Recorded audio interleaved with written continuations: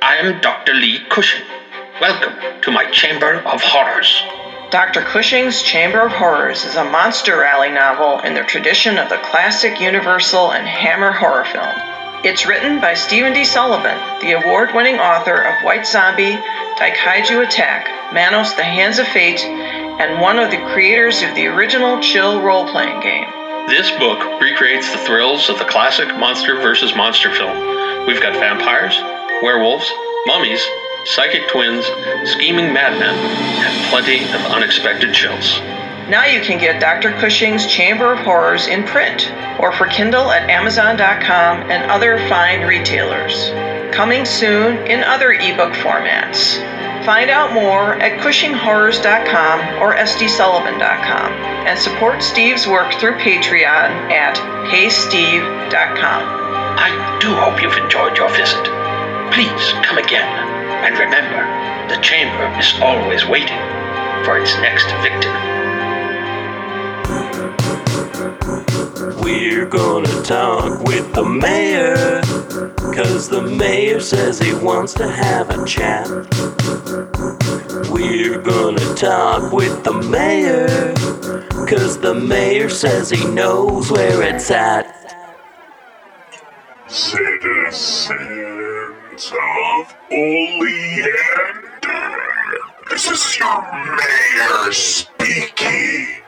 Yes, it is I, the futurist. Look upon the space laser.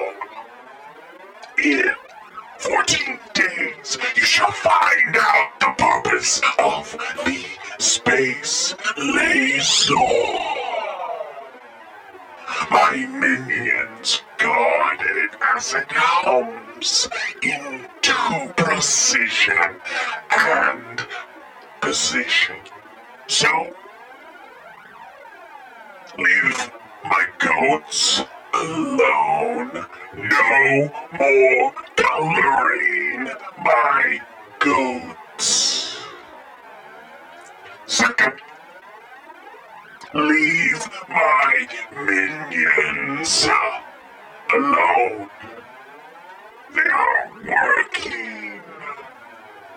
This town shall soon be perfect. You will all enjoy the labor of the futurist. If you do not, that's your thing. Enjoy playing Marble Madness or Big Game Hunter and Oblivion's socially distanced. On the patio that used to be the smoking section. Okay, so... goats off limits. Minions off limits. Space laser. Come gaze upon its greatness. Okay, what else? Some other mayor will be coming soon, so...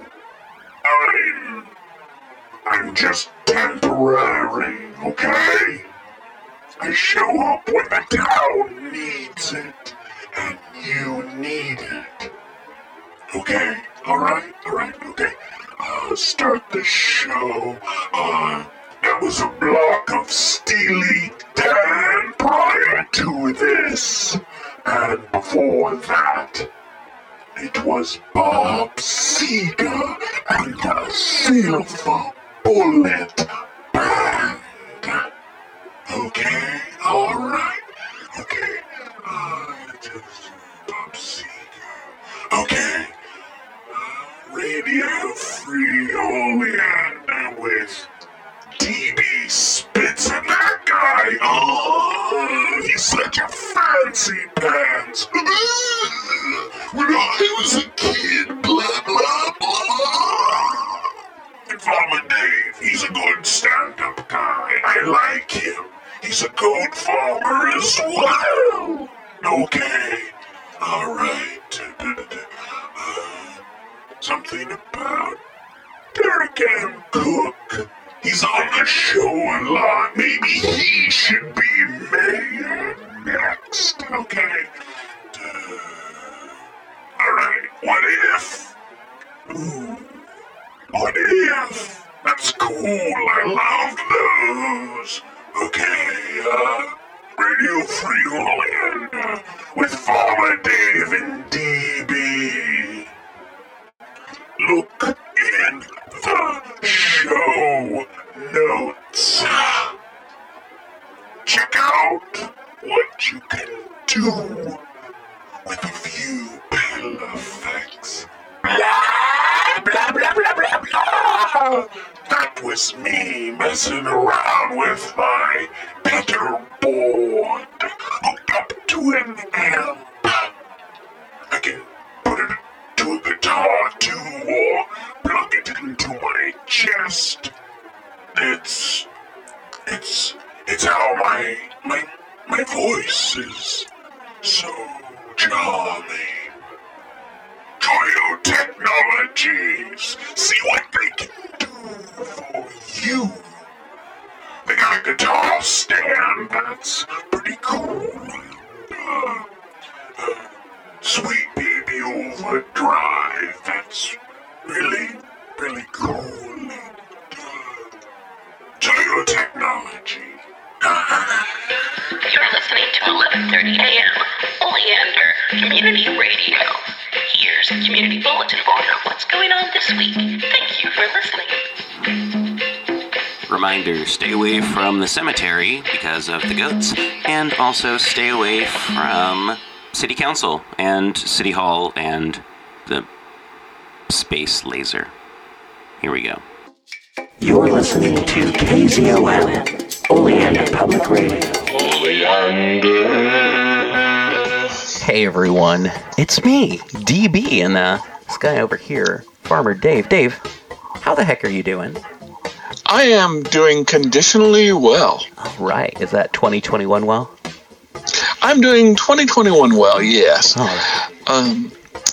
I did get several requests by several different law enforcement agencies. All right. I don't know if you've seen the memo yet. Not yet. Yeah. What's going on? Apparently, some lady in, well, let me just look at the note here. She was in Gulf Shores, Alabama. Yeah. Who recently last week kidnapped her neighbor's goat and dyed it blue. What was it, a kid? The pictures I've seen make it look like a kid, so it was a kidnapping, but it could be one of those dwarf goats. You never know. Gotcha. So, listeners. So we don't know if she was or was not a listener to Radio Free Oleander. We are not condoning.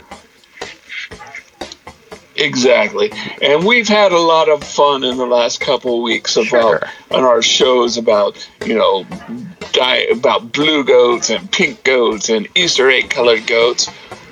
But we're not yet. We've been asked by several different state and federal law enforcement agencies, as well as our parent company, yes, Black Clock Radio LLC, yes, that we make an official announcement that we do not condone dying of goats, and that if it is not your goat, it is actually a state crime in many places. And this lady is now on bail for $1,000 waiting her trial. So if you need to dye a goat, leave it to us. We're professionals. Speaking of Black Clock Audio Tales, two things to note. One, March, we are doing The Mysteries of Adolfo by Anne Radcliffe. And part two, one of the top supporters of Black Clock Audio Tales, current mayor, the Futurist, has finished construction on the quote-unquote Oleander space laser. And his quote-unquote minions are sitting around either humming or it's the space laser humming. So everyone here at Radio Free Oleander is excited to see what's going on with that. Dave? Yes, we are. You can tell though, maybe the other minions, but it's not minion because Jack can't hum a tune for his life. Yeah, no, he's the one holding the bucket that he's holding the tune in. Yes. But yeah, hey, it might be bad news for Boring Oregon. I don't know what that space laser's for, but I don't think it's for space, unless I don't know. Maybe we'll not have a moon. I'm not sure what the futurist is going to do with a space laser now that I think about it. And I would complain, but he took power legally. There's not much we can do. Yeah, no, I mean, he has the most goats, unless... And I counted, and he has me. I mean, I might be able to beat him in like 3 or 4 weeks once we have a few more babies. But sure. I counted, even the puffy Insta goats that we took underground. Mm-hmm. He still has us beat by 3. Yes. And nice thing about the Insta goats though is they don't reproduce unless you pour water on them. Yes. That's how they reproduce. They reproduce like gremlins, not like goats. Yes. For more information about that, go to your local library and go, hey, how do goats make love? Or send me a private message. Please rate it, but how biological I'm allowed to go, but I can tell you quite a bit about goat biology unless it's prohibited by your state or local law. Or country. Speaking of countries. Oh. What's that? No, I think we were just going to talk about the same thing there. Oh, what's that? Well, about how we are pretty well liked in the Norwegian countries. Oh, yeah. Norway and Scandinavia. Mm-hmm. I guess the Scandinavian countries, Norway is a single country. Yeah. And I figured out one of the reasons why. Mm-hmm. Besides the fact that we put out a premium podcast every week. About goats and Dungeons and Dragons, which is popular in both countries. Yes, but also in Norway, in the Norwegian Orthodox religion, mm-hmm. it is apparently a sin to make an international telephone call. Oh. So Bjorn and Sven, my friends who are the elders in the Norwegian Orthodox Church, yeah. Apparently many of our listeners are actually their extended family trying to see how they are doing instead of waiting for letters to come. I was going to say I should talk to them about Skype, but they're still mad at me from the time I thought they were goblins. Yes, and I think that Skype is still considered a sin. Yeah. The Norwegian Orthodox Church is still holding off. They haven't gotten around to deciding whether or not ice cream's a sin yet. Mm-hmm. But for Bjorn and Sven's family, they did ask me to leave a message that, Auntie Katarina, your boys are doing well. The goats are not sick, or the cows are not sick, mm-hmm. and please send them pointy red hats for Orthodox Norwegian Christmas. Yes, and if people are interested, we do have the Orthodox Norwegian display up in the mayor's office next to diode tubes and rays and vacuum tubes from the ages. So that'll be interesting. So you should check out the City Hall, City Council, City Hall, Mayor's Office, City Hall. Be there. Or be square. So, hey, what else do we got going on in town right now? Let's see. Oblivions is getting ready for St. Paddy's Day, so that's going to be pretty socially distanced, off the hook. Yes, and the double secret lockdown apparently is not going to be enforced on pie hole delivery trucks. So yes. Yeah, Javier's out there in his in his car, and he's out delivering pizzas. So there's that. Yes. And for anything else, I mean, I'm sure there's some sort of black market something. So, hey, if you need something that's not black market, do not talk to the folks over at Teenage Rebel Auto Wrecking. So, yes, do not talk to Teenage Rebel Auto Wrecking for black market needs. They have nothing to do with anything, and stay in your house. Do not go outside. Who am I not supposed to talk to? Teenage Rebel Auto Wrecking and Auto Part Supply. On Highway 26, right next to the gas station. What's that?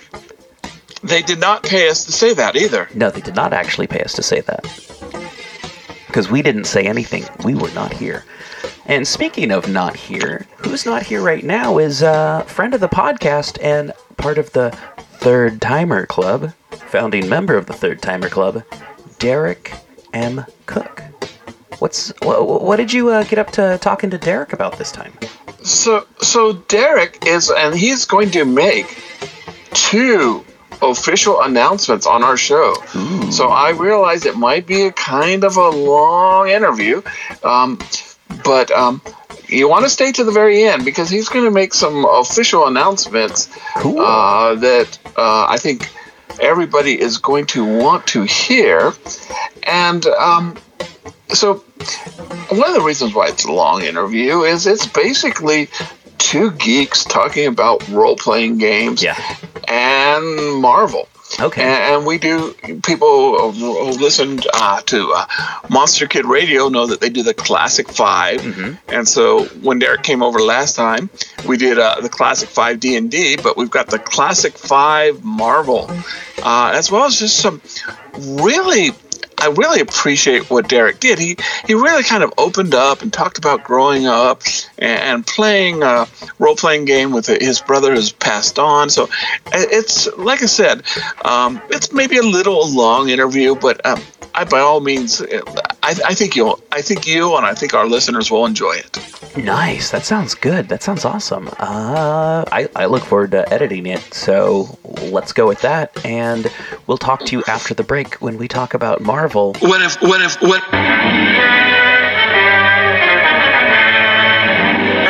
a spine-tingling, nerve-shattering podcast featuring all your favorite monsters. You won't believe your ears when you listen to Monster Kid Radio. Hear your host, Derek M. Cook, and his ever-rotating stable of guests discuss your favorite classics and sometimes not-so-classic monster movies. Subscribe to Monster Kid Radio through iTunes or Stitcher, or visit monsterkidradio.net before the next weekly episode of Monster Kid Radio. Go through the archives for interviews with Sarah Karloff, Victoria Price, and Joel Hodgson. Listen to discussions about movies like Creature from the Black Lagoon, Island of Terror, and King Kong. And don't forget convention coverage from Monster Bash and the H.P. Lovecraft Film Festival, Classic Monsters, Modern Talk, and the head of Rondo Hatton, only on Monster Kid Radio.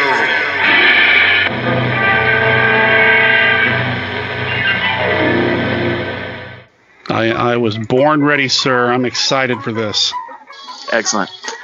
Well, welcome back. This is Farmer Dave on the Farmer Dave Show. And we are under a double secret quarantine here. So you may hear, as I'm working with some of the goats and the lambs here, so you may hear a voice. But now we've got another familiar voice, and that is Derek M. Cook. Thank you very much for being on the show, Derek. Hey, I'm happy to be here. Let's see, this is my 3rd time now, so exactly, and I've survived every time so far. So yes, you sort of, we had a self-fulfilling prophecy last time saying you were going to be our first 3rd timer, and thank you very much. You are. Well, thank you for having me, and thanks for having faith in me to come back again and hopefully entertain the crowds. Yeah, so I don't know if it really has hit the Portland news cycle or not, but we're in Oleander. For those people listening in the many places that listen to our show, such as Poland. We are big in Poland, believe it or not. They may not realize it, but we're about 28 miles from Portland, Central. And we, I don't know if you've heard this, but we are been basically taken over by a giant and 9-foot time-traveling robot called the Futurist. I've heard about that. I hope everybody in Oleander is safe. Yeah, so he hasn't really been violent yet, and he did it by legal means, and but his first proclamation was that this was going to be Marvel March, which is a good thing. But he's also started back work on the town's death ray, so there's that. So welcome to however we got here. Welcome to March, or Marvel March. Oh man, it wouldn't be a Marvel or comic book themed anything if there wasn't a death ray involved in some way. So somehow I feel like it works. Correct. And when we got the message, through Oleander's pneumatic tube system, we got this message. It was going to, apparently, didn't do the DNA test, but apparently it was written in human blood, saying that this was going to be Marvel March, or March Marvel, however you phrase it. You were immediately one of the first people I wanted to talk to, because not only are you an expert on or as far as I consider my level, you're an expert on Marvel comics, wow. But you're also a big fan of the role-playing game. So throwing that word expert around, I don't know if that's, but you know what? I'll take it. Thank you. And I'm a huge fan of Marvel Superheroes, the role-playing game that was produced by TSR in the 80s. I'm not sure if it went into the 90s or not. I don't remember. But yeah, I discovered it late 80s, early 90s, and it was my gateway into role-playing games. It was really something I got a lot of joy out of over the years, and I'm just a huge fan, and I've been considering even breaking it out, dusting it off, and maybe running a game or two with some friends online, because I love it so much, and it means so much to me in terms of my role-playing game history and storytelling history, really. Yeah. So in risk of spitting in the face of our time-traveling robot overlords, before we get into this, let's talk about your other role-playing project that you talked about last time you were on the show, about a month ago, Harsh Realms. How is that doing? Well, Harsh Kingdom, I'm sorry. That's okay. DB is editing this right now, and he's laughing at me. I had a Kickstarter campaign running for Harsh Tables Volume 1, which was part of Kickstarter's Zine Quest, I guess, program, initiative, a yearly event where they encourage gaming creators to create, zines and promote them on the site, and just kind of turn it into a big event for independent role-playing game creators and consumers. And the Harsh Tables Volume 1 supplement, which is going to be 3 random tables, 1D100 tables. One will be for random items and treasure, one will be for random encounters, and one will be for random wild magic or magic mishaps. But because we've made our stretch goals, we're also going to include new rules for what we're calling Harsh Death. My co-writer, co-creator, Mike Marisitz, who is also my co-host of the Untitled Generation X Nerd Show, came up with a really, what I think is a cool way to handle death in a Dungeons and Dragons setting, and specifically in the Harsh Kingdom settings. And I'll also be publishing a adventure for 4 5th level characters in the Harsh Kingdom setting as well, because of that stretch goal being met. I'm really excited that the campaign brought in almost double what we set the initial goal for. Awesome. And I'm thrilled. And I'm even more thrilled that even after the campaign concluded, I had somebody here in the Portland area reach out to me and say they really liked the sample that I put up on the website. Is it available for sale yet? They missed an opportunity to support it. They want to buy it. It's like, well, stay tuned, because it will be made available later this year. In fact, if you look at the Kickstarter campaign, I did put up the first 20 entries of the random item / treasure chart, so you can treat it as a 1d20 chart. And I've got some mundane items, broken dagger, whatever, some gems, some unique gems, like a coprolite. I'm going to let listeners look that up so they can figure out what that is. Or there's even an artifact on the table that I call the Stone Bastard, which is a hand-and-a-half bastard sword that, can turn your opponent to stone. So I'm pretty proud of that one, actually. You can go to the website, actually the Kickstarter campaign, look in the updates, and you can find the sample there for you. Well, glad. I'm glad to hear that that's going well, and I'm excited to follow that. And we will make sure we have some links there. I'll make sure I send them to you and DB because, man, I am so excited about it. Well, no, it is. I cannot tell you how many times people got together and it's like, okay, what are we going to do? We're going to play. Okay, well, we hadn't planned it. David, where are we going to run?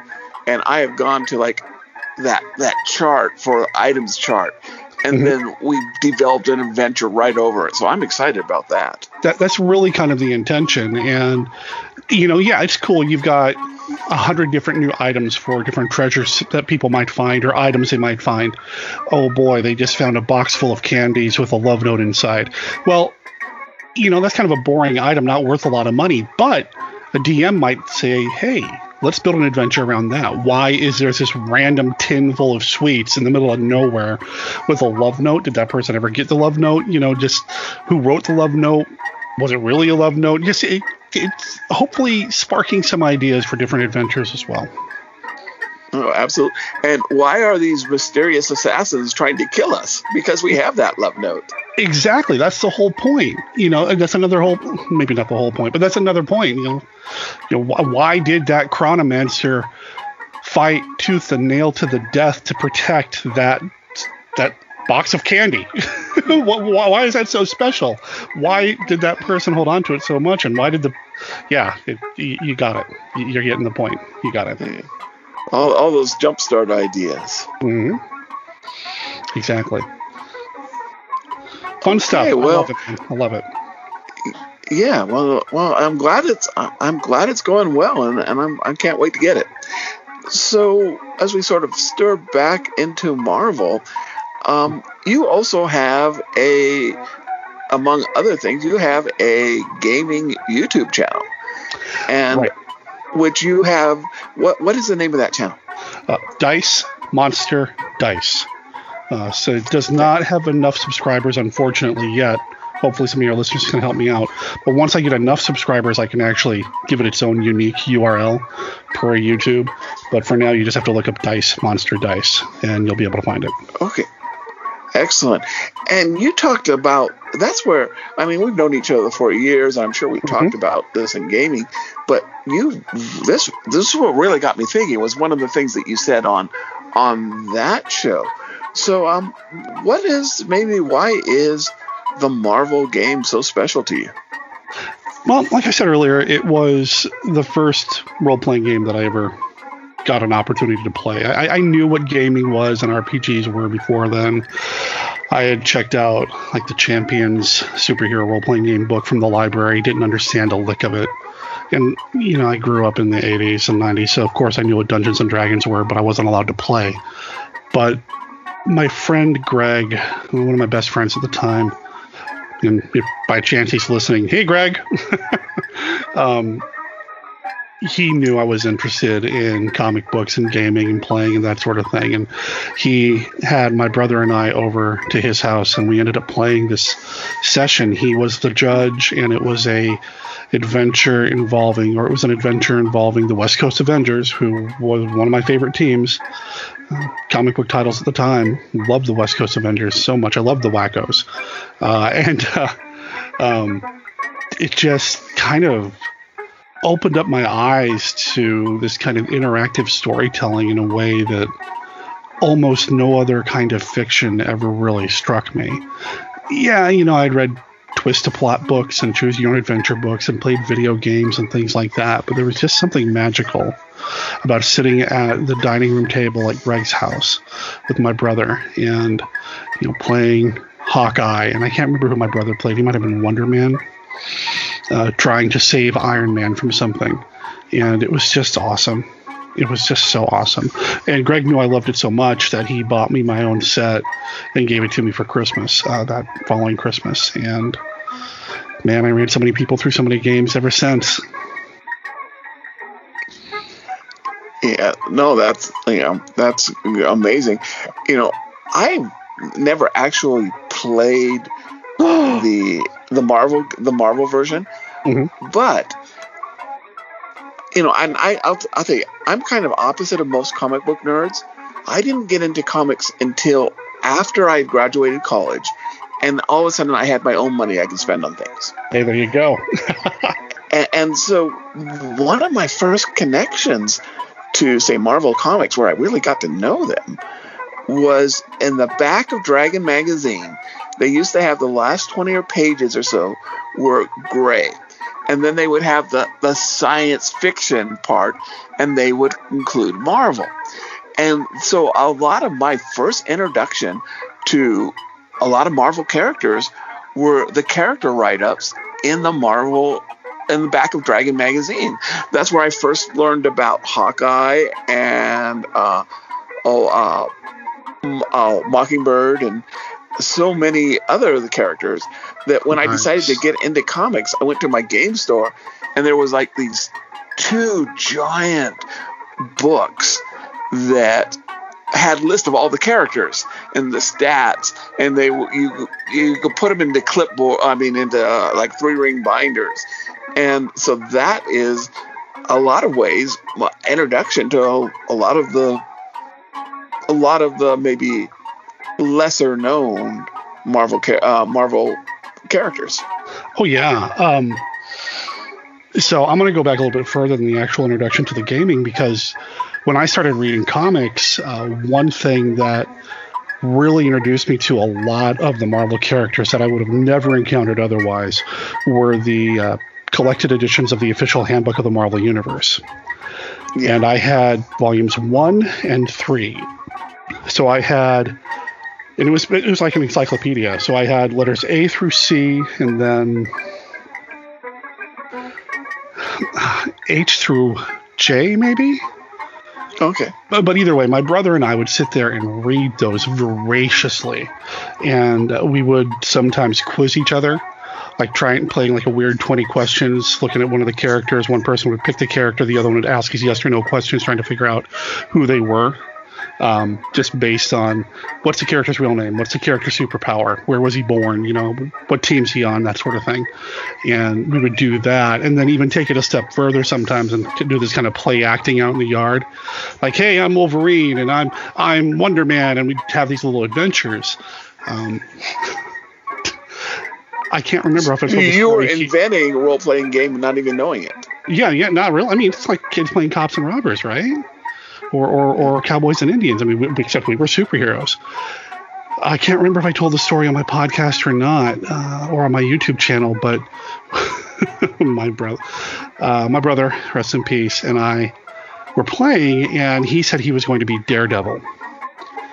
And, okay, fine, cool, you're Daredevil. Except he kept running around and doing Daredevil stuff with his eyes open, and I told him, Daredevil's blind, you have to do it with your eyes closed.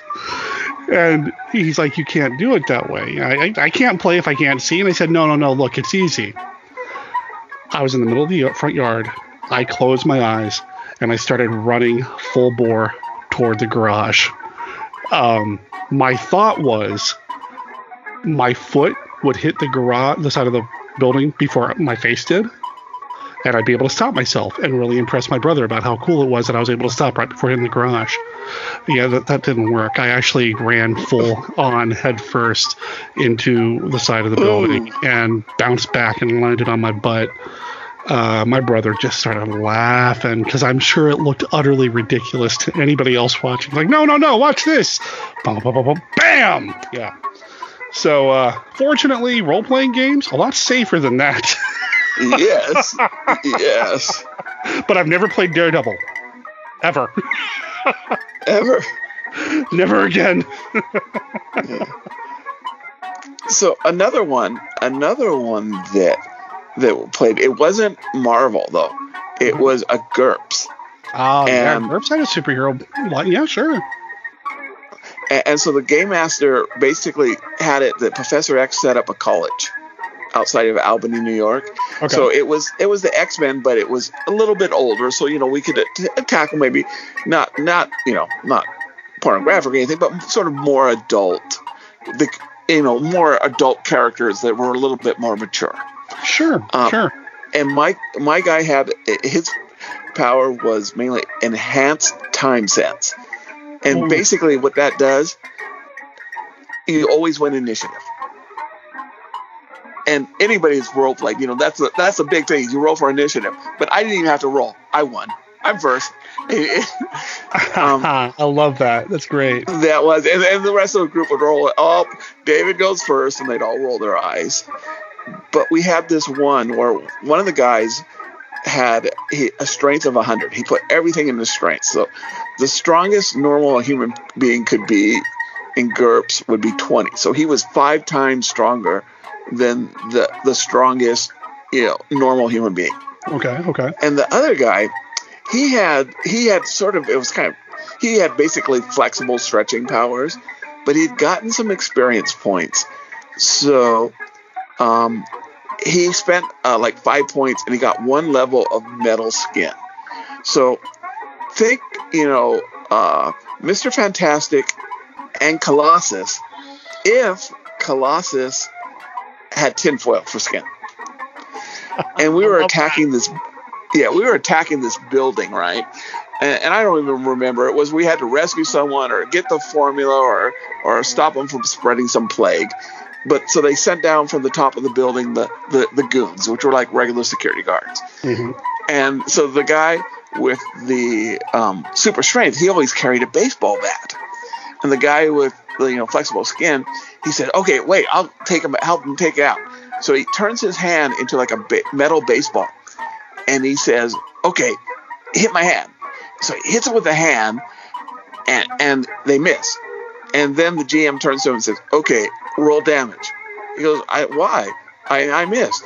"No, but you just hit this guy's hand with a baseball bat." So he rolled like 35 points of damage. Oh. -1. So his skin, because the guy didn't realize how it worked, so it only subtracted 1 point of damage from that.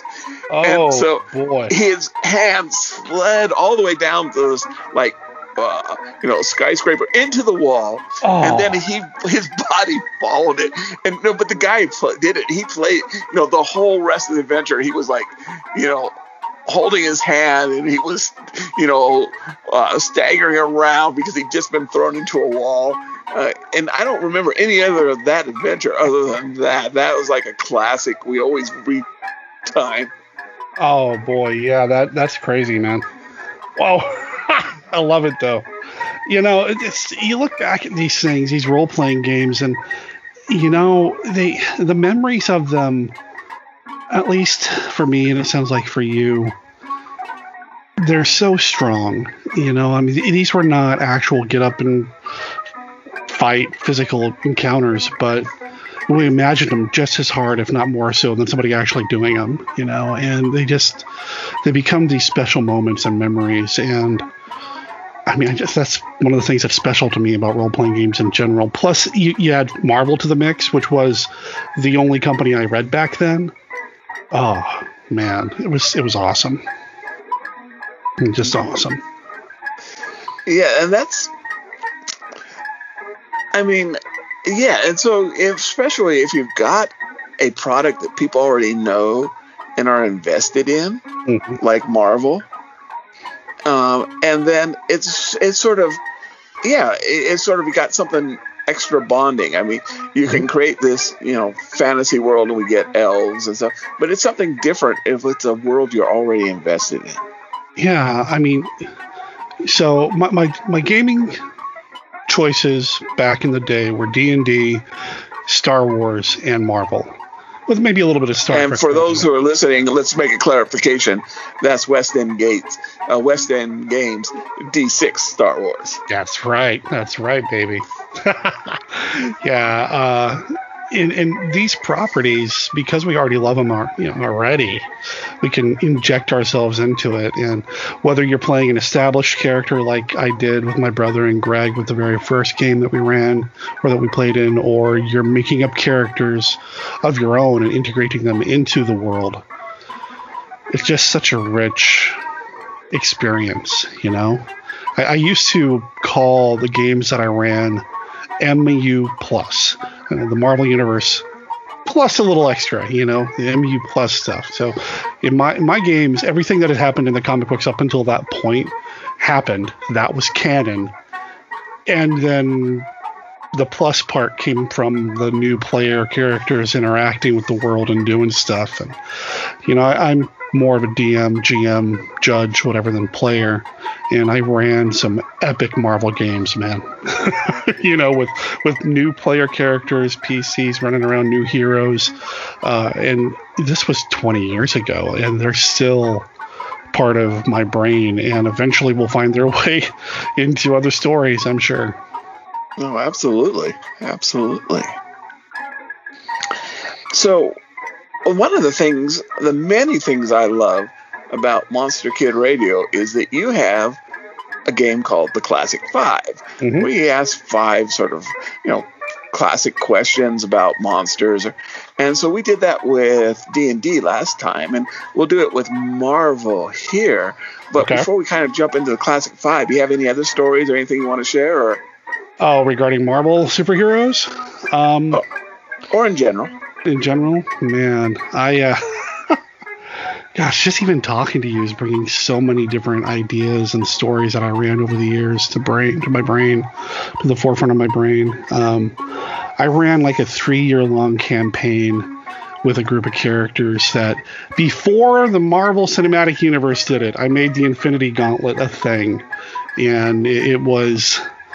obviously I didn't create the Infinity Gauntlet, I was inspired by what was in the comics, but I had taken the reality gem and said some villain had shattered the reality gem, which shunted our characters into all these different alternate realities. So I had them hopping from basically one what-if universe to another that I had made up.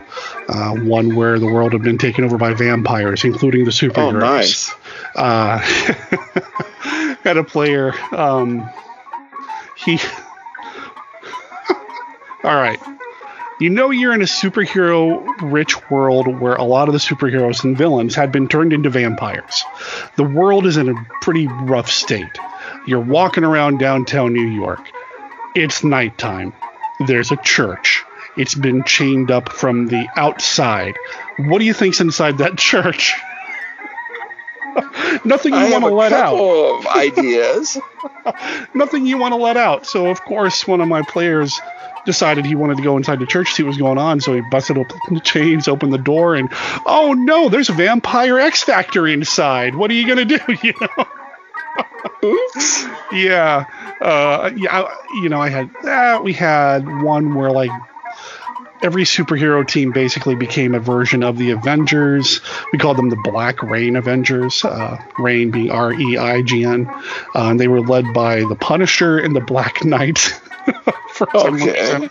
And they were based out of Texas. And I don't remember why we did it that way, but yeah, that was fun.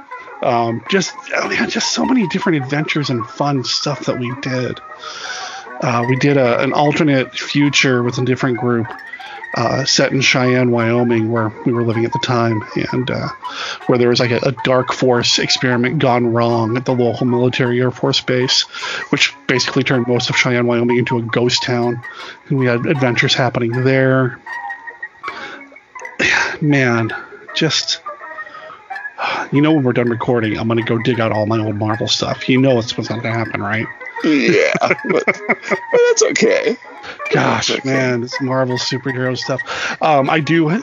Oh, boy. You know what? I can sit here and just tell you war story after war story. Your podcast doesn't need to be 4 hours long, so I'm going to... Why don't you go ahead and go? Okay, that's probably a good thing, because I can normally listen to those stories. But and I'd want to hear some of yours, man. So. Okay, so are you ready for the Marvel 5? And so we're going to pretend that I have more than 5 cards here that have questions on them. Fair enough. And I'm going to randomly pull them off and not read from a list I made. As long as they're about gnome inventions, I'll be fine. No gnome inventions, although that would be the awesomest Marvel hero. Or, a gnome that makes gadgets and uses, like, Iron Man suits with magic. Oh, wow. Oh, you got me thinking now, man. Yeah. Okay, but here we are, and I will admit some of these. This is an A or a B question, but some of these other questions are who is, and I'm going to say that we're not going to hold you to just necessarily one. If it's maybe two or three, because I can necessarily come up with one. So the first question. I just remembered the alternate reality where the son of Satan was the sorcerer supreme, and they had to take something in from a pentagram that was made out of. They went to the Pentagon and drew a giant pentagram incorporating the Pentagon, and that became the gate to bring in something to save. Oh gosh. Okay. Anyway, go ahead. Okay. Sorry. Spider-Man or Iron Man? Oh boy. You know what? If I look back at the comics I read growing up, I would say Spider-Man. I loved Peter Parker, the Spectacular Spider-Man comic book. That was my title.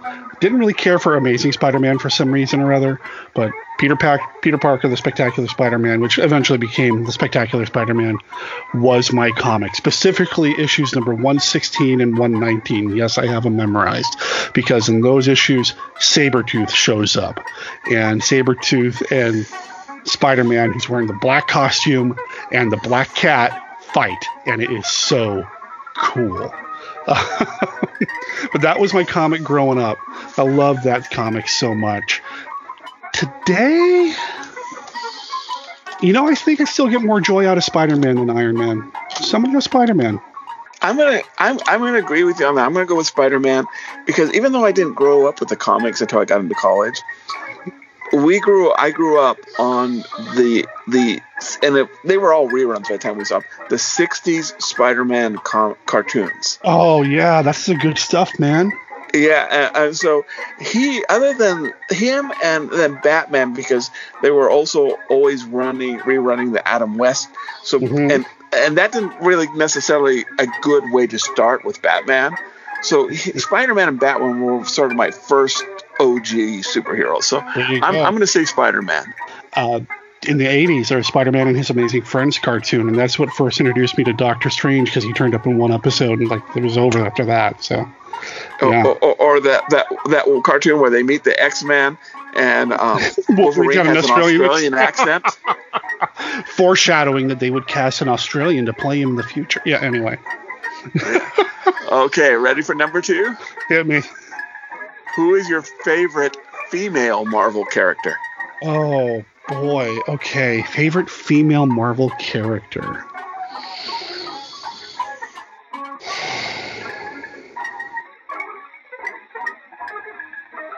That one's tough. I liked Firestar once she joined the Avengers. I guess she was okay with Young Justice too, but I really liked Firestar when she was written by Kurt Busiek in the 90s and she joined the Avengers. I really liked her a lot. Let's see. We talking heroes or villains, or does it matter? I left that up. I actually left that one up, character, because so either way. So yeah, Firestar is right up there for me.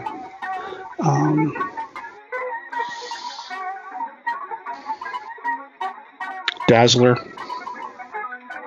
from the X-Men.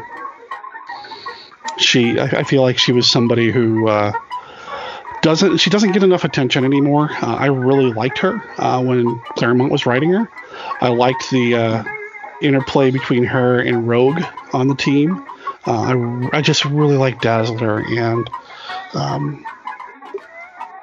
so Dazzler, I'm going to go with her. I know she was kind of created as a joke. I know it was kind of like, maybe not as a joke, but it could be seen as a joke. Kind of like a disco superhero, whatever. There was going to be a movie, and it didn't happen, whatever. But yeah, I really like Dazzler a lot. So okay, Dazzler and Firestar. See that. There you go. So I really like something if I name a goat after it. Uh-oh. And so we have a goat. It's Kamala Khan.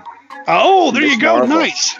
Yeah. And when I first read that they were going to do a Pakistani American, a Muslim American character. I thought it was a stunt. I thought it was just a stunt. But no, not only does she capture what I feel that a superhero would go through, but what a Muslim goes through in America, but also a teenage girl. I recommend anybody who has like a 13-year-old daughter buy Generation Y or one of her first graphic novels for that girl. That's just amazing arc, amazing character. Mm-hmm. And the other one, I like Kate Bishop Hawkeye. Oh, okay. I'm really excited that she's going to be in the Hawkeye series. But I'll tell you what really got me was in one of the episodes or issues. She dressed up as Hawkeye from MASH for Halloween.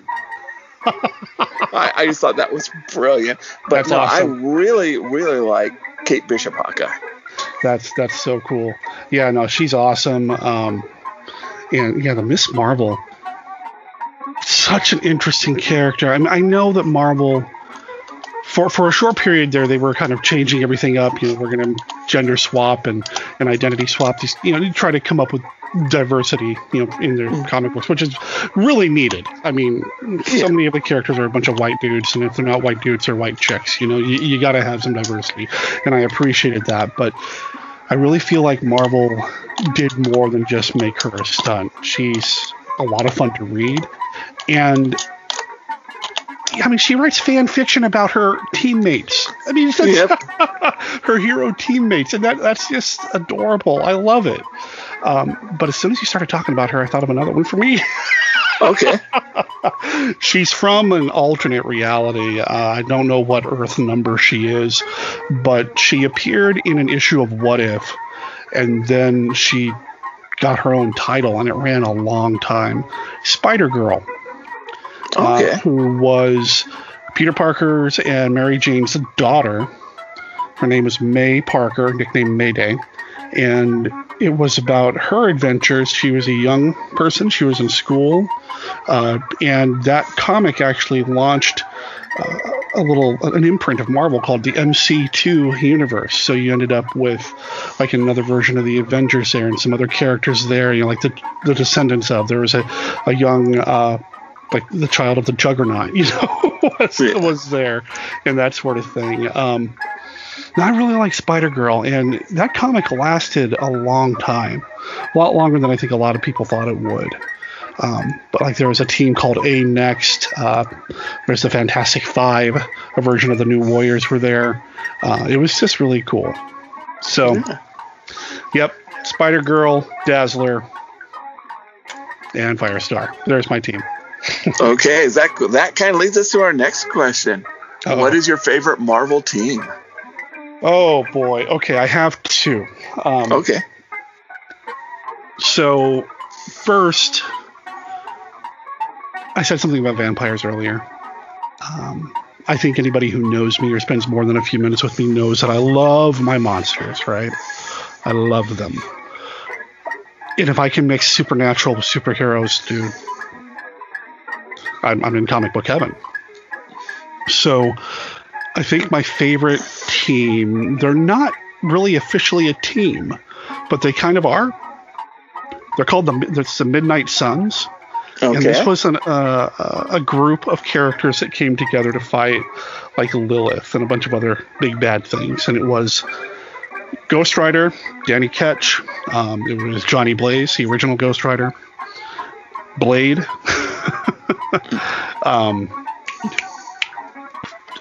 Oh man, I'm gonna blank on all their names now. I love them so much I can't remember their bloody names. It was basically the Night Stalkers. It was Blade. Let's see, I'm gonna get their names here in a second.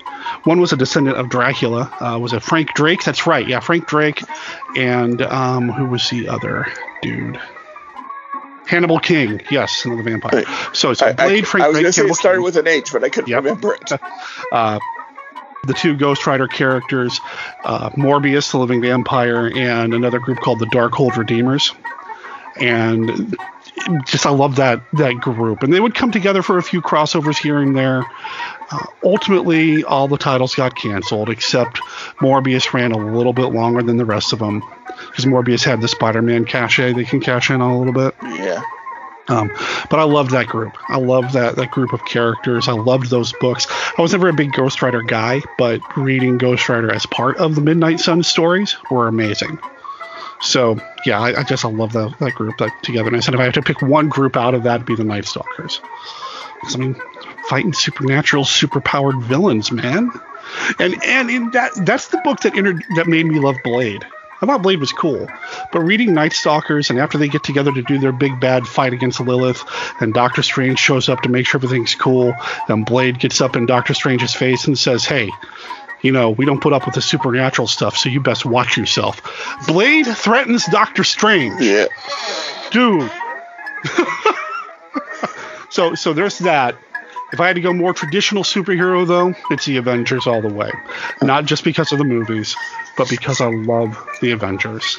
I grew up loving the X-Men, but I had a creative writing teacher in high school who loved the Avengers, and he really kind of won me over.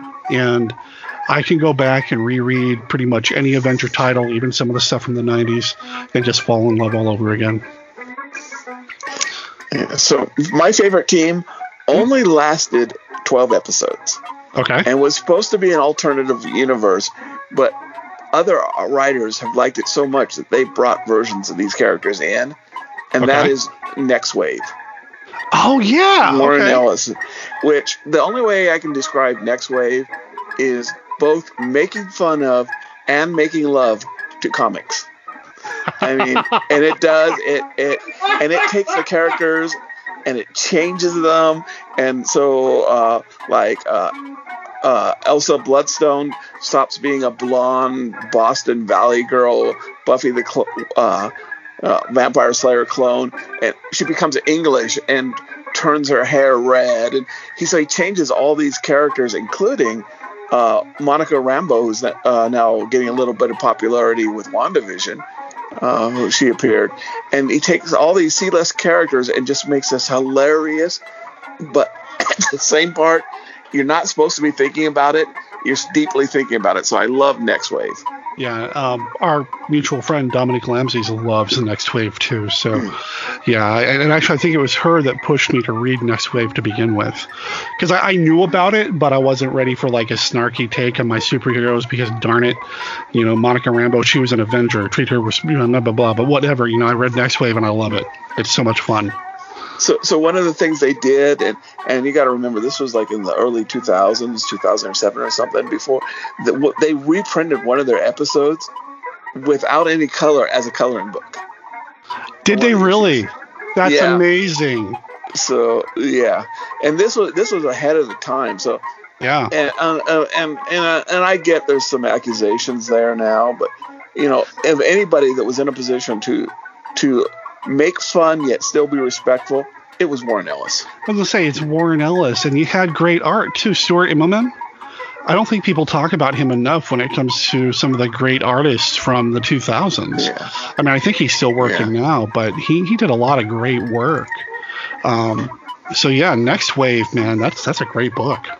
I love Next Wave, and it's still obscure enough that you get some little hip cachet by mentioning it. Yeah, exactly. Okay. So, yeah. Oh, excuse me. So, okay, this one is just one of those. There are probably too many things to answer, but what is your favorite Marvel graphic novel or story arc? Oh, okay, easy. Okay, you said story arc. That's what did it for me. The Acts of Vengeance. Acts of Vengeance took place in the 80s, and it was one of these big company-wide crossover events. And basically the premise is simply all the supervillains get together, they meet up, they decide they're tired of getting beat by their counterparts, so let's just switch it up a little bit. So Doctor Doom decides he's going to fight Punisher instead of who he normally fights. And the whole thing is just like that the whole way. They keep swapping their villains. Like the Mandarin goes after the X-Men instead of Iron Man, that sort of thing. And I loved it.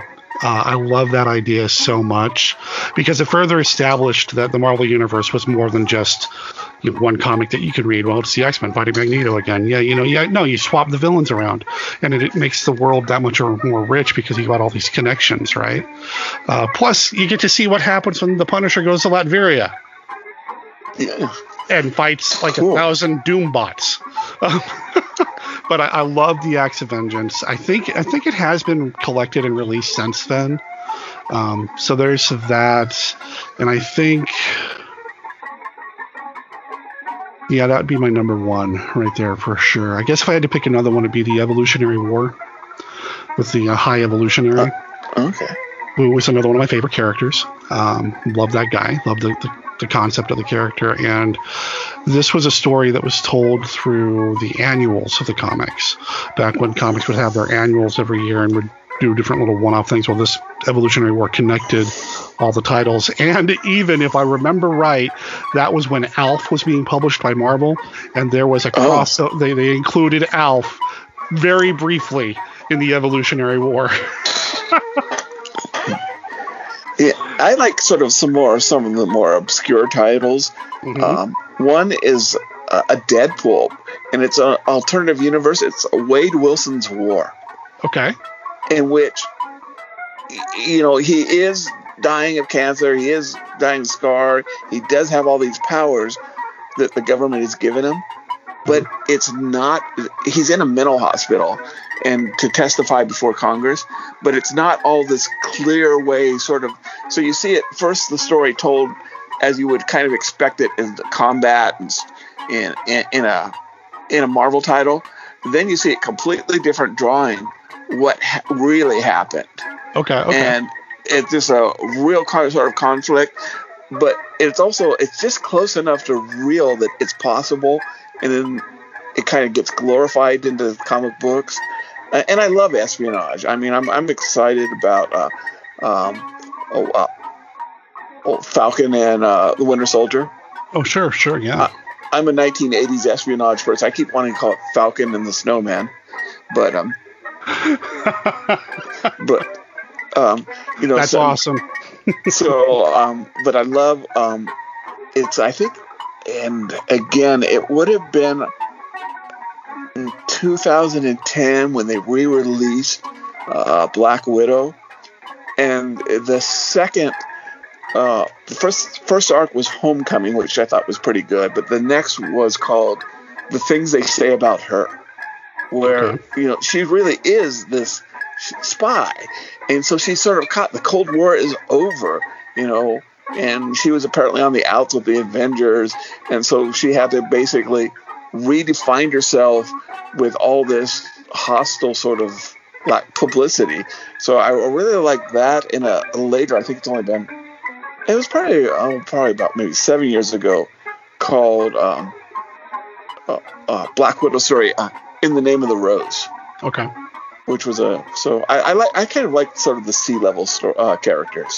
That's always been my thing too. As much as I love the Avengers and all that, I mean, and I don't know if this is going to be a question or not, but my absolute favorite Marvel character, superhero character, is somebody who has only had his own miniseries. That's it. I mean, he turns up in other comics here and there, but my favorite character is a complete one-off, odd C tier. I believe he should be higher, but C tier character. So I get it, man.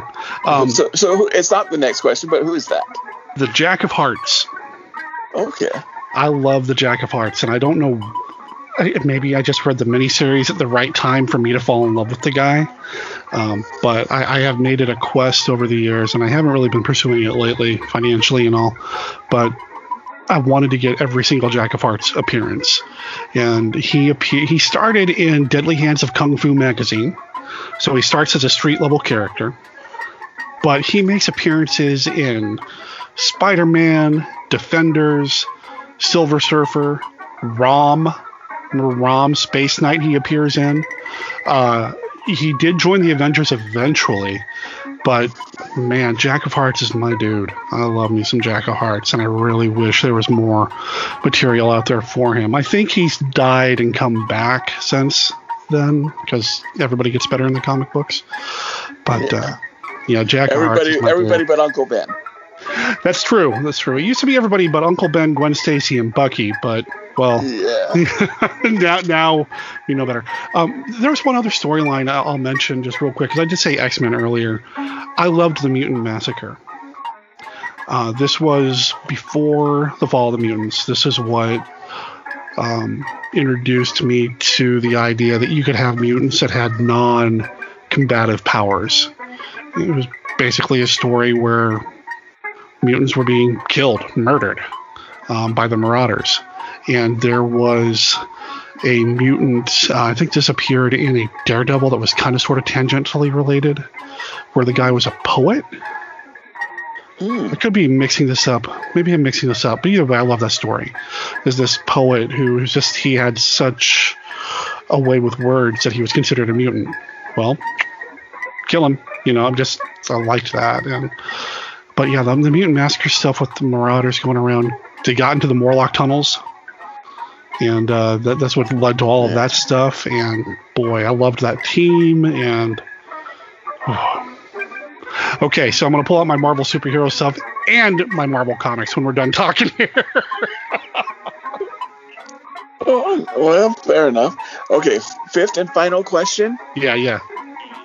If you could have one Marvel character, hero character or powered character, live in your hometown for real, who would it be? Oh boy.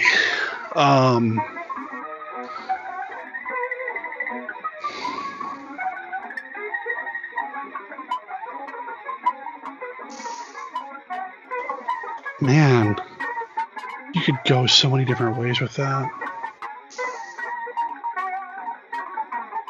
If somebody live here.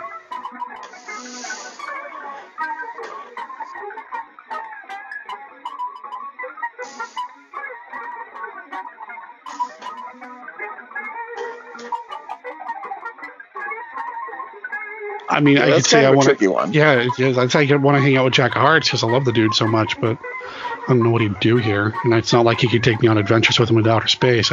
Yeah.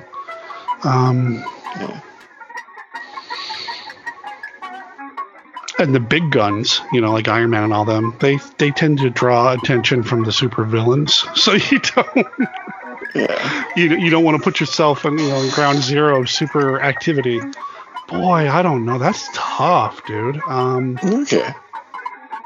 Do you have one? Because I'll keep thinking. So last week I asked this question, and I answered not for Oleander, but Portland. I said, quirky. I was thinking Deadpool, but I've changed my mind in a week. Deadpool would fit you. This is the hero that I think that best represents Portland, Oregon. Yeah. Howard the Duck. First of all, he's a detective. He can solve a lot of mysteries. He likes the ladies. He likes to drink. Fit fine. And Portland would be the one town. You're a duck. Yeah, I am. What about it? Okay, pay your bill. Portland would accept him as a duck. So if I think that Portland had one superhero or will represent it, I think it would be Howard the Duck. Yeah. I'd say Deadpool would fit too.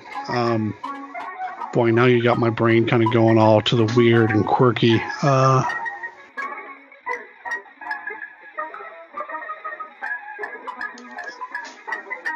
Yeah, I'm going to throw another one out if you don't mind. Sure. So, if superheroes are real, then vampires would be real. And if vampires would be anywhere real, it's going to be Portland or New Orleans. And so I can see Blade hanging out. Portland, there's something magical about this area. And I know other cities can make that claim too. But there's something magical about this area that just kind of, the urban legends, the Shanghai tunnels and, the buildings downtown, the bomb shelter that got covered up. You just saw, the one college that's got like a nuclear reactor. There's all sorts of weird stuff happening out here. College. Yeah. there's all sorts of weird stuff happening out here. I could see like either like a Blade or like a Doc Strange or something magical. Something magical. So why not? Give me Hellstorm. Give me the Son of Satan. Okay. Give me Hellstorm. Because he did some detective stuff too. I'm sure that if there was a demonic child, that Portland would be on his to visit list. Sure. There we go. That's my guess. Excellent.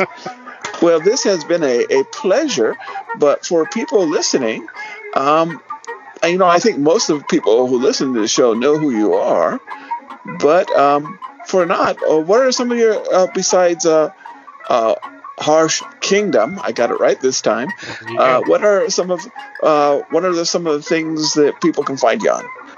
So I'm probably most known in the podcasting space for Monster Kid Radio, which is the weekly podcast devoted to the classic and sometimes not so classic genre movies of yesteryear. We just released episode 512. And if this episode is going out as soon as you said it is, 513 should be available now. Just talking about classic monster movies and related subjects with guests, kind of rotating people in and out all the time. We just had Troy Howarth on the show, who does a lot of commentary tracks for some of these movies. We had author Nicole Cushing on the show recently. I've got Stephen D. Sullivan. He's coming up again, huh?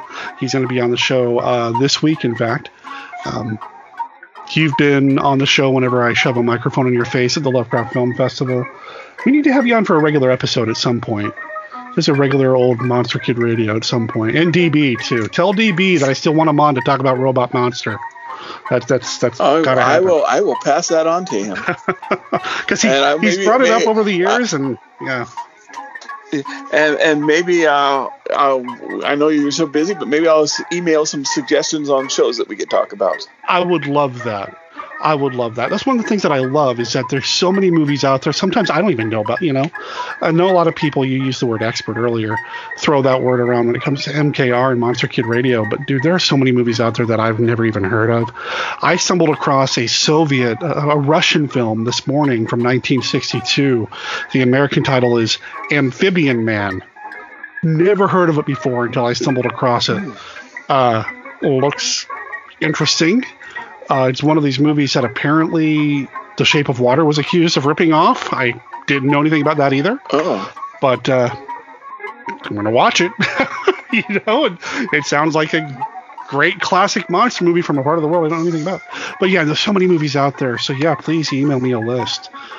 But yeah, Monster Kid Radio is probably the main thing that I'm known for. But, I'm slowly starting to amp up the gaming side of things with Dice Monster Dice and the Harsh Kingdom and some other things as well. I'm actually combining the two later this month. Twice a week, I host online streaming, basically movie marathons. On Tuesday, I do science fiction movies at the twitch.tv/Monster Kid Radio or monsterkidmovie.club. And then on Saturday all day, it's nothing but science fiction movies. And we do that every week. So twice a week, you can watch movies with me and a whole bunch of other people in the chat room. Well, coming up at the end of March is an event called GaryCon. It's celebrating the life and works of Gary Gygax. You bring it back to gaming. And they do this every year. And unfortunately, because of the pandemic, they can't do it in person. So they go virtual. And this will be the second year in a row they've gone virtual. And the past GaryCon, as well as what they called their Autumn Revel, I offered to host movies for them. And I'll be doing, hopefully, I'm pretty sure I will be, hosting movies with them again this month. At the end of the month on a Saturday, I'm going to start the Saturday stream a little bit early and go a little bit later than normal to make sure I can get everybody in the relevant time zones in to watch some awesome monster movies with us.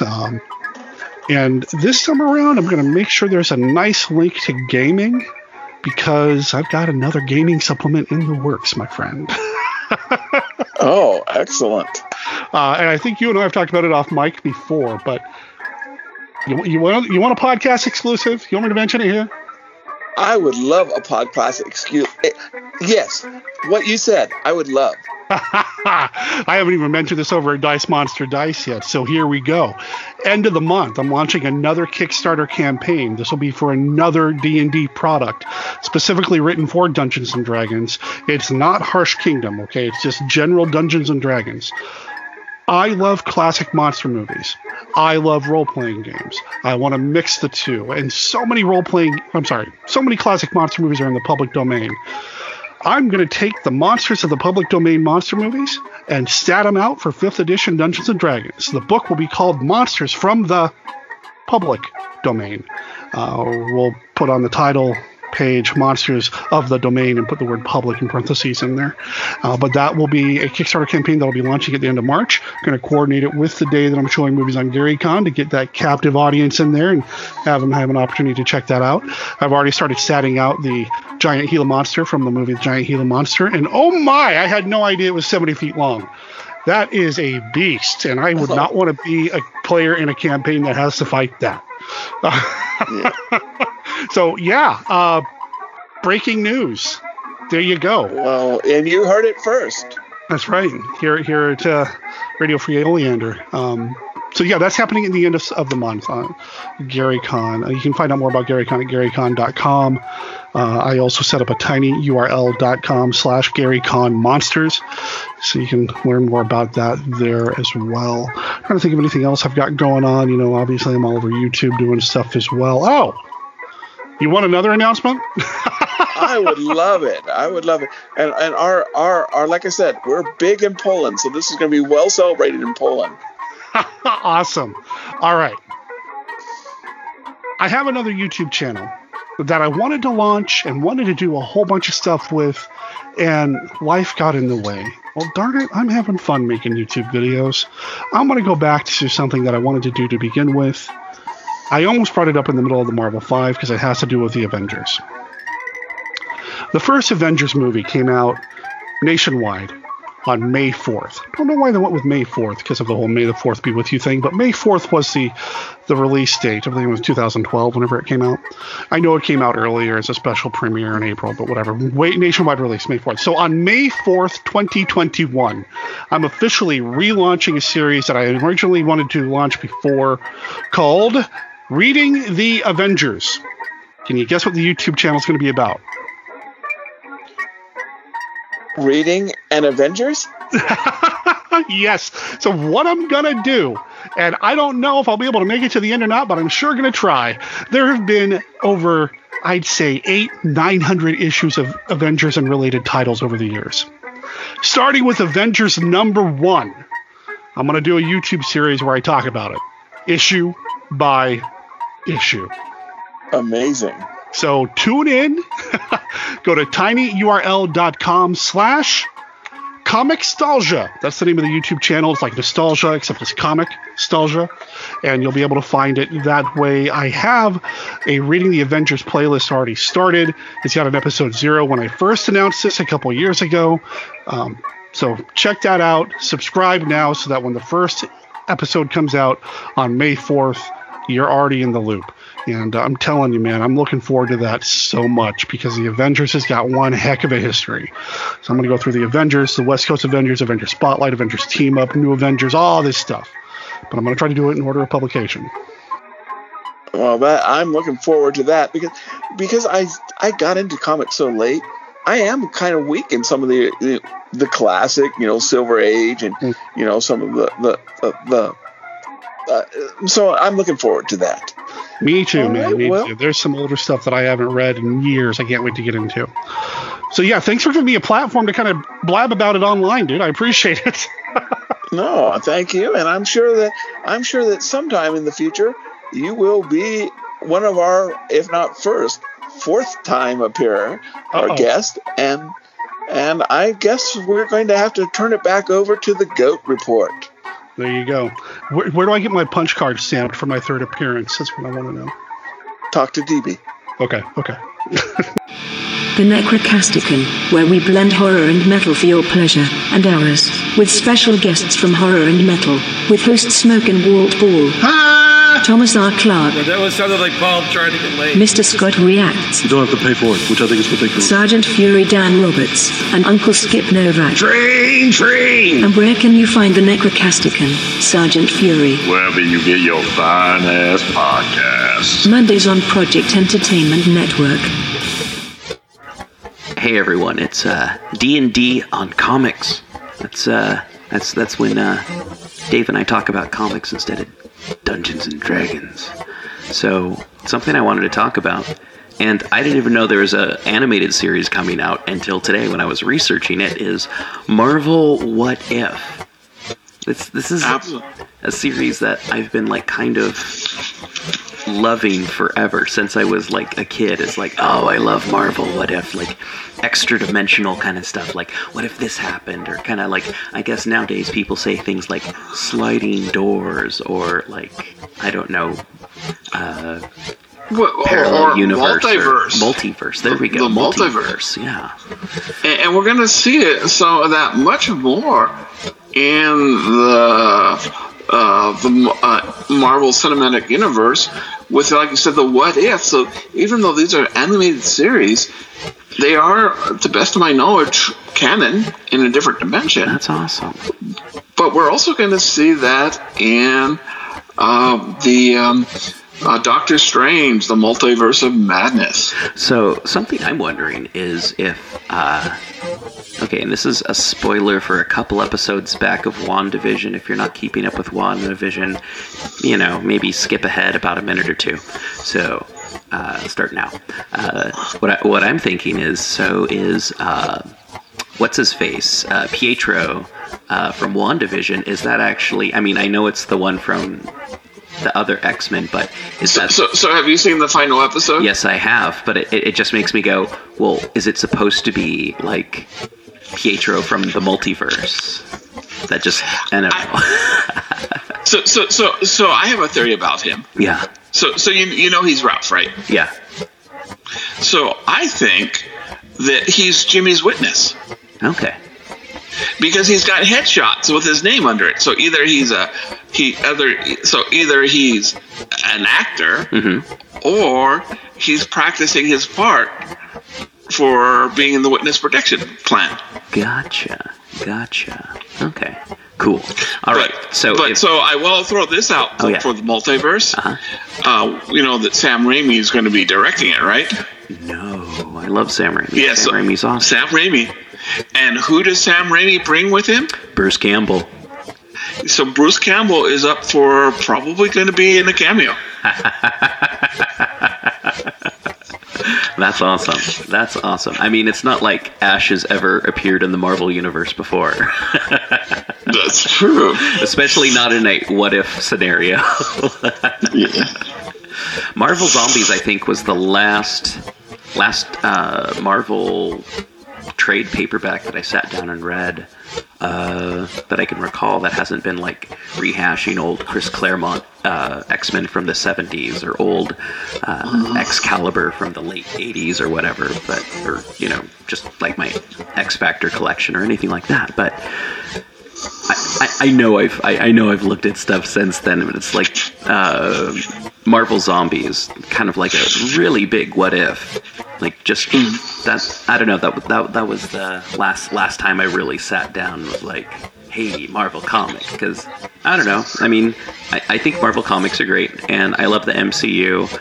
For the most part, I enjoy it. I think it's really fun and cool, and it's reintroduced me to comics and really or the Marvel Universe at least, and just kind of like reintroduced me to like stuff that I remember from a kid and really liking. So it's really been cool. Maybe in the past I've been kind of like, superhero movies are dumb, but I'm a little bit more, I don't know, now that it's not just like, oh, who's playing Batman now? Okay, what character did they drag up to like make a movie out of? Because at first I remember being like, Iron Man? I've never even bought an Iron Man comic. Who cares about the Fantastic Four? It was 1960. One of the things, absolutely. And I'm excited about Falcon and the Winter Soldier. Yeah. I'm really excited about Loki, but I'm excited about this What If, because the ones that I'm seeing, it's got a zombie episode. Yeah. It's got what if Peggy Carter was took the super soldier serum. What if T'Challa was Star-Lord, or became Star-Lord. Yeah, that was cool. And as near as I can tell, and I'm sure someone will correct me if I'm wrong, but that was Chadwick Boseman's last performance, was that show. Okay, all right. So I'm really excited to see that. Yeah. There's gonna be an Iron Man episode that Downey's gonna be in. Oh, cool. Is gonna voice. And I think they've got a few others that they've announced, but that there's some others though that they haven't announced that are going to kind of be surprises. Okay. All right. That sounds cool. Yeah. No. Are there any particular what ifs that you recall besides Marvel Zombies? Or actually, that was my example. But any ones that you recall? So in general, I'm more familiar with what ifs as of a concept than actually read them. But there's what if Frank Castle was Agent of S.H.I.E.L.D. Oh yeah. Where he's much more aggressive than S.H.I.E.L.D. is, and so he takes his units more and more, and he gets yelled at by Fury for everything he's doing. Is that if his family hadn't died, what had happened? No. So in it, his family dies. Okay. And I think there is a what if his family hadn't died, but he gets arrested right off the bat as being the Punisher. And Fury comes up and says, "Okay, I'm going to give you. You go to jail or you work for us." Gotcha. And so at the end, they're invading Hydra Island, and he flips the switch on a nuke and just takes himself and everybody on the island out. Oh, Frank Castle, you cut up. Yeah, no, I was a huge fan of What If, and I even actually liked the Marvel versus DC amalgam stuff. That I don't know, I really kind of liked the What If Bruce Wayne was an agent of S.H.I.E.L.D. kind of stuff. Yeah, that was saying somewhere in my memory there was a Bruce Wayne agent of S.H.I.E.L.D. Yeah, and I remember that was actually kind of good. Versus Dark Claw, the Wolverine Batman mixture. I was yeah. But yeah, no. What ifs? There's what if? I remember joke ones like what if a spider was bitten by a radioactive human kind of thing. Yeah. Yeah. Like what if Spider-Man kept all his 6 arms? Just goofy dumb stuff. A lot of times goofy dumb stuff with Spider-Man, but also sometimes what if Spider-Man was killed by Kraven kind of stuff. Just what if the X-Men, the all new X-Men died in their first mission. It's what if the X-Men lost Inferno? And I love it. This whole sort of, so it's like the specific point changes, and there are definitely, there's what ifs, but there's other alternative universe, like the House of M. Is another universe. Neil Gaiman's, I think it's 1499, is basically a what if, I mean, if you see Uatu the Watcher at any point in time, it's a what if. The other one, what if Captain America fought in the Civil War? Ooh. And he fights, his brother in arms. Bucky joins, the South Side, but I don't remember what. But Bucky's wounded and his face is damaged, so he becomes white, the White Skull. Jeez. Oh man, that's crazy stuff. Oh, yeah, no, I remember the 1492, I think it was, where it's wait a minute, who's this blonde Native American guy? Oh, I get it, Captain America. Oh, okay, all right. Yeah, sometimes there's okay, not sometimes, a lot of the times, what if feature kind of cheesy things. I don't know. Sometimes I wonder if they just start as like a joke in the office, like, hey, what do you think would happen if Frank Castle's family lived? I don't know. Go home. Yeah. Hey, what do you think would happen if, like in issue 5 of Fantastic Four, if Doctor Doom was a hero instead? Ooh, what if the Fantastic Four like totally like failed with Galactus? Ooh, what if they fought Doctor Doom when they didn't have powers? Like writers sitting around being like, what if? Oh no. Or it's a retcon, you know. I really like the series, except I wish they did this. Yeah. Or someone's like, you know, I really want to draw She-Hulk. Can we come up with the She-Hulk? What? Yeah. So, what if Marvel came to you and says, we want you to do a what if? Oh, wow. Did I catch you off guard on that? Yeah, just a little bit.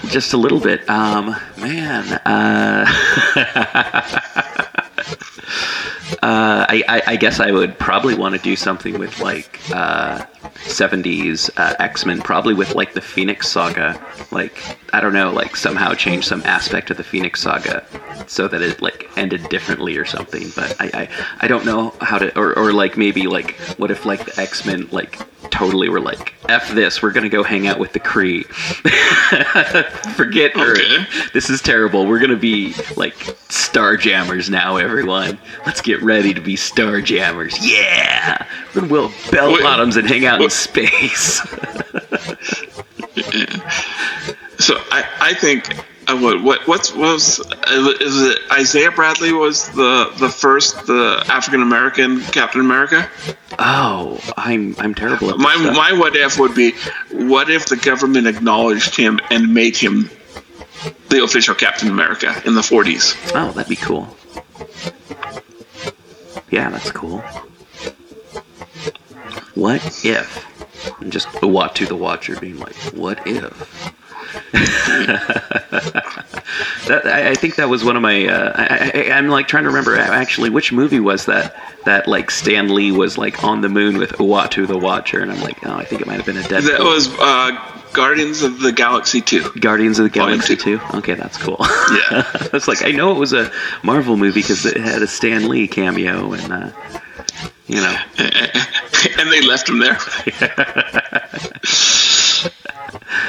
Cool. All right. Well, I think that's about it, everyone. I mean, this has been a long episode, and boy, are my arms tired. Anything else we want to talk about before we take off there, Dave? No, just, just remember, don't steal goats and paint them blue. Yeah. And if you do, don't blame this show on it. Also, check the show notes. Find out our official Patreon that is now going on. Help support the show. And if you throw enough money at us, you'll get a bunch of stuff every 3 months, like T-shirts, stickers, long sleeve shirts, a mug. Non-blue goats. Non-blue goats. But yeah, no. Offer for goats not valid in anywhere but Oleander, Oregon. Exactly. So, rate, review, subscribe, tell your friends about us.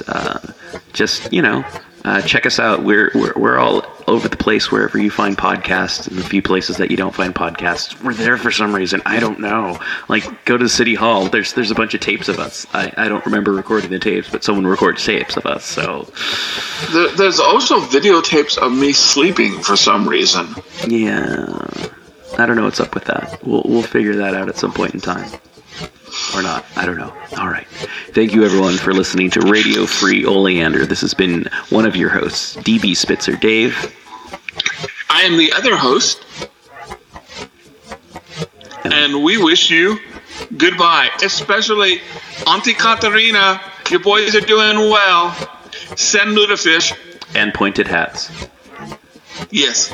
All right. Thanks, everyone. We'll see you next time. Cue sound effects. Cue music.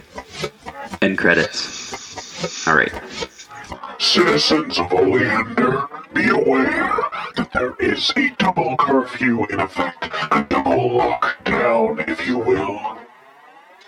You are free to do what you need to do, but be aware, stay away from manhole covers, stay away from the downtown city structures, stay away from the civic center, stay away from the cemetery and the mayor's residence, stay away from pretty much any civic outposts until the end of March.